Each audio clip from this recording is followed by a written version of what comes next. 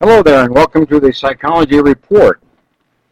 Over the years, many years actually, schools across the country have allowed and have encouraged after-school activities of various kinds. Certainly structured school activities have been encouraged. These involve sports as well as interest groups, as well as skill development types of classes or groups. And one of the groups that have enjoyed the benefit of after-school presence and working with students has been what is called the Good News Clubs. The Good News Clubs. Good News Clubs are essentially Bible study clubs for young children, generally in the upper elementary grades, and sometimes into the junior high years. And the Good News Club is really is an opportunity to not only provide a structured learning environment for the children after school, particularly those that don't go home right away because their parents are working, but to instruct them in religious concepts and values and principles. It's a highly structured organization and operates on the basis of volunteers assigned to a particular school, and throughout the year they use the school facility after school for the children who want to attend and attend on a voluntary basis. In other words, they've enjoyed a very strong presence in the school for many years, and almost every major city in the country has after-school Good News Clubs. But if you can remember back about 2, 3, 4 years ago, the IRS was under attack because there were a number of religious organizations that applied for a nonprofit status with the government so that they could operate their system of whatever they were involved in as a nonprofit organization, but do it with a certain amount of tax immunity. And the IRS kind of, under President Obama, delayed the applications for these organizations. Many of them, as many as 7 years, had to wait for an application to be processed so that they can proceed to do business as a nonprofit organization.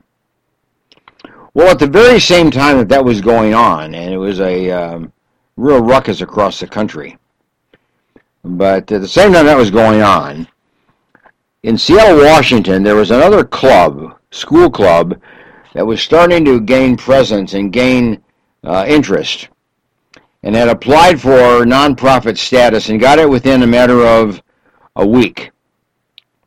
10 days, I think it was, actually 10 days. And that club was known as After School Satan Club. After School Satan Club. And they had applied for the nonprofit status, just like anyone else. 10 days later, they get it.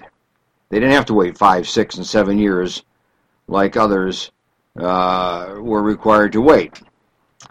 Now, the After School Satan Club was interested only in providing a club on the campuses where there's a Good News Club. In other words, the purpose was to oppose any type of religious or Christian teaching or instruction. It was an oppositional group. It was a hostile defensive group that applied for nonprofit status because they wanted to have presence in the school systems where there was a Good News Club, and then set up an oppositional structure, an opposing structure, a conflictual structure on that particular campus. So their purpose was not to really develop a positive program and a positive presence on the campus, but one of hostile disregard for anything having to do with religion on campus. So what about this After School Satan Club? Well, they applied for nonprofit status out of Seattle, Washington. And it was sponsored by what is known as the Seattle Satanic Temple. They have an email address. And the purpose was stated to be character development in after-school Satan Club. Character development. And they expected somewhere between 10 and 15 kids to come to the club activities per school. Now that's what the application said when they actually filed it and was given was granted permission to go ahead and start operating as a school club within 10 days. So let's take a look at this kind of club. Well, what in the world was or is a satanic club? Well, its purpose, it was stated to be character development. That is, the adult instructors that were there were to help students develop character, which means they were to develop critical reasoning skills, character qualities, problem-solving skills, creative expression, and similar kinds of character development skills. That's what their application stated, that their purpose was and that they would try to fulfill. Their logo, interestingly, was a pencil with a devil's horn on it, the devil's horns. So that was the logo. And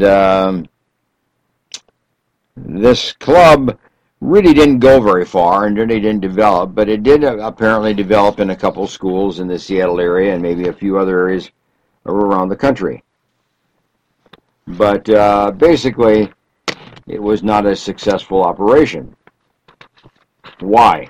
Well, because they were only interested in opposing something religious, something that had to do with Christianity, and had no positive reason to exist other than to oppose something. And that's always the death keel of an organization. You don't exist to provide opposition to something that is successful. You always lose in those kind of situations.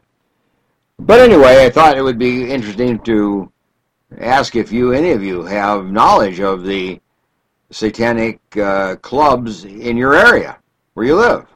Are there any? Or do any exist? Have any existed in the past but have gone out of business, so to speak? And do you know anything about them? Because you don't hear very much about them because of the strong nature of them. But I would be interested in knowing if any of you have knowledge or know of a club that is in existence. Send me an email, Alan G. Hedberg at spcglobal.net. I'd be very glad to hear from you if you have any knowledge of a satanic club in your area. But schools are bombarded by these kinds of requests of organizations that want to use the school property because it's there. And often school properties are used for Christian religious education, churches, church meetings, and so on. They're often used for AA meetings and other kind of community events. So schools are used in these kind of ways. But this is something different. This is something that is oppositional in nature. It just seems to me that a school has the right to allow a club to operate on the campus and use its facilities, regardless of what the purpose might be, as long as it's not anti-American. But here's a club that meets and exists only to oppose something else.